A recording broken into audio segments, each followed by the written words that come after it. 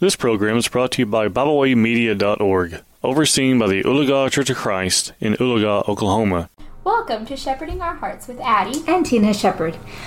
We are going to start today a 4-week series on the parable of the sower. We thought it would be really interesting to kind of study each of the different soils and take one per week and kind of delve into it a little bit deeper and see what we can learn from it. So today we're going to go ahead and read the whole parable, and then we'll talk today about a wayward or wayside heart. So I'm going to start out by reading Matthew 13 verses 3 through 9 and then verses 18 through 23. And he spake many things unto them in parables, saying, Behold, a sower went forth to sow. And when he sowed, some seeds fell by the wayside, and the fowls came and devoured them up. Some fell upon stony places, where they had not much earth, and forthwith they sprung up, because they had no deepness of earth. And when the sun was up, they were scorched, and because they had no root, they withered away. And some fell among thorns, and the thorns sprung up and choked them. But other fell into good ground, and brought forth fruit, and some 100-fold, some 60-fold, and some 30-fold. Who hath ears to hear, let him hear. And then verses 18 through 23, which reads, Hear ye therefore the parable of the sower. When any one heareth the word of the kingdom, and understandeth it not, then cometh the wicked one, and catcheth away that which was sown in his heart. This is he which received seed by the wayside. But he that received the seed into stony places, the same is he that heareth the word, and anon with joy receiveth it. Yet hath he not root in himself, but dureth for a while. For when tribulation or persecution ariseth because of the word, by and by he is offended. He also that received seed among the thorns is he that heareth the word, and the cares of this world and the deceitfulness of riches choke the word, and he becometh unfruitful. But he that received seed into the good ground is he that heareth the word, and understandeth it, which also beareth fruit, and bringeth forth some 100-fold, some 60-fold, and some 30. All right, thank you. And so it's also found in Mark chapter 4, which we're not going to read right now, and then also Luke chapter 8, verses 4 through 15. And we're just going to read the verses that we're actually going to focus on today out of Luke.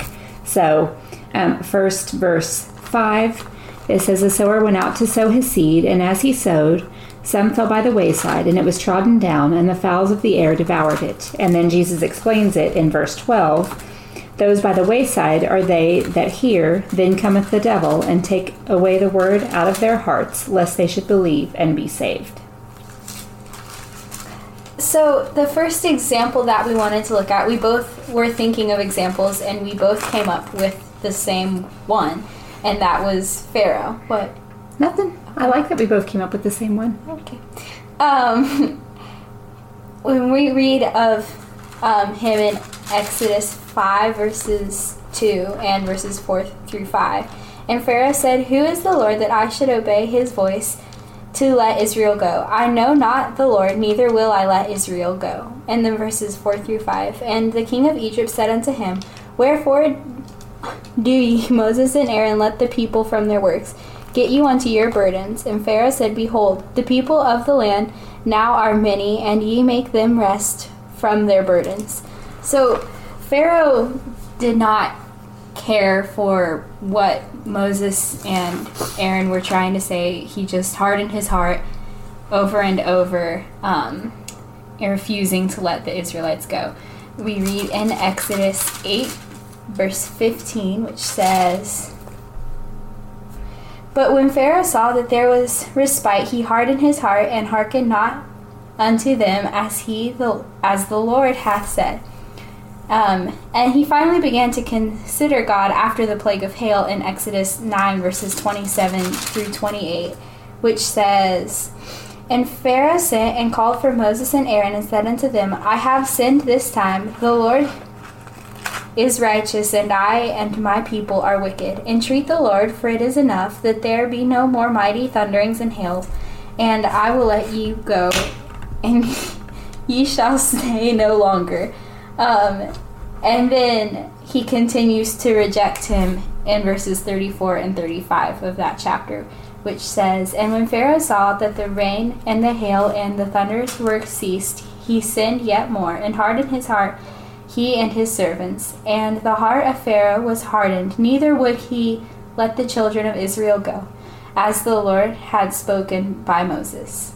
And this is just one example of one time he started to consider God and then immediately changed his mind. And then obviously when he actually does let them go for a short time, like he regrets it after they start to leave and says, no, wait a minute. And then of course sends his armies after them to try to bring them back, which we, have account of later on. But yeah, that's exactly right. I mean, not only was he hearing the word of the Lord, obviously not through the Bible as we read it today, but he was hearing it through Moses and Aaron, and he was seeing the plagues actually come to pass. He could see all of the things unfolding before his eyes, but he still refused to believe. Yeah, he just didn't have any softening, I guess, of his heart at all, ever. And really, you can see that when he does sort of start to consider it a few times, as soon as the plague was stopped, then he immediately would harden his heart again. It's like he forgot. Yeah, immediately he just forgot. So I think that we need to consider the idea in Luke chapter 8 and verse 12, where Jesus says that it was taken away, the seed was, by the devil. The word was taken out of their hearts, lest they should believe and be saved. And we know that throughout the scriptures, Satan never changes what he wants and what he wants for us. You can go all the way back to Adam and Eve with Satan in the garden, and in Genesis 3 verse 5 when he's tempting Eve, and right there she says, we're not to touch the fruit of that tree, and the serpent says unto her, you shall not surely die. It's in verse 4. For God doth know that in the day that you eat thereof, then your eyes shall be opened, and you shall be as gods, knowing good and evil. So here, just right at the beginning of creation, he changes the truth of God's word, the word that he had given to Adam and Eve, and Satan changes it just that little bit into a lie to get them to fall. And we also see in Romans 1 verse 25, Addie, did you want to read that? Yes, I did. Who changed the truth of God into a lie, and worshipped and served the Creator more than the creature more than the Creator. That makes more sense. Who is blessed forever. Amen. So you can see that even through the New Testament, in the book of Romans, and you can see it through the book of Acts as well, there were just people who did not want to accept the Word of God for what it was. And in doing so, they would change it to a lie, or they would change it to fit whatever it was that they wanted it to say, and therefore ignoring the true Word of God. Like maybe they wanted to worship napping walruses. You never know. And as you see in the book of Acts, when Stephen is preaching to his accusers, and he gives them a whole lesson, and you can see how they have the same attitude, this wayside heart that we've been talking about, where he tells them that they have murdered the just one, right? In Acts chapter 7, and then we're going to start reading in verse 54, when he had just finished this part. It says, when they heard these things, they were cut to the heart, and they gnashed on him with their teeth. But he, being full of the Holy Ghost, looked up steadfastly into heaven, and saw the glory of God, and Jesus standing on the right hand of God, and said, Behold, I see the heavens opened, and the Son of Man standing on the right hand of God. In verse 57, Then they cried with a loud voice, and stopped their ears, and ran upon him with one accord, and cast him out of the city, and stoned him. And the witnesses laid down their clothes at the young man's feet, whose name was Saul. So these listeners here to Stephen, literally closed their ears and ran on him to stone him, because they were made so angry by the things that he was saying.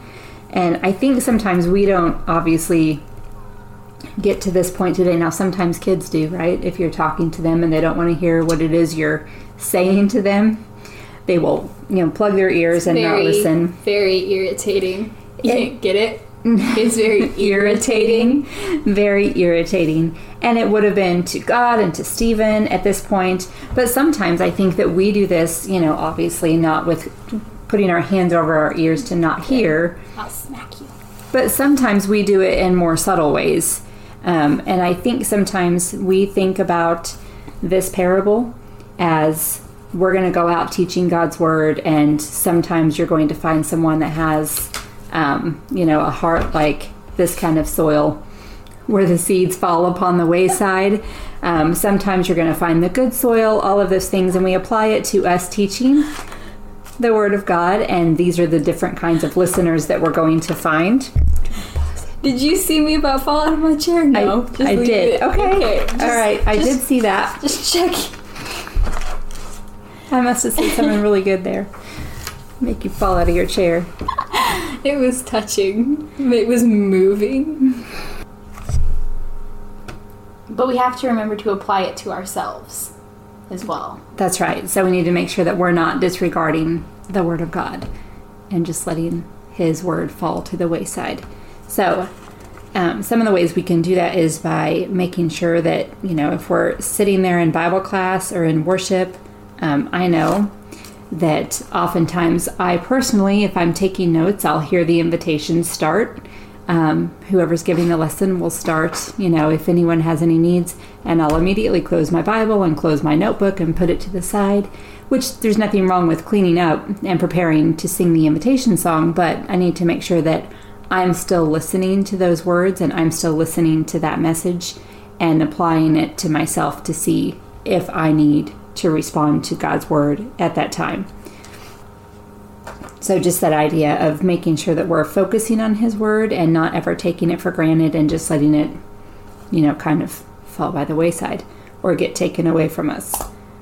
And I think one of the most important things to remember in this parable is, as we're looking at it, is that wherever you find yourself, you're not stuck there, right? So if you have bad soil in your garden and you're trying to plant things, like just because you have that bad soil, maybe it has no nutrients, maybe it's really hard or rocky or whatever, there are things you can do to change that. So that brings us to our challenge for the week.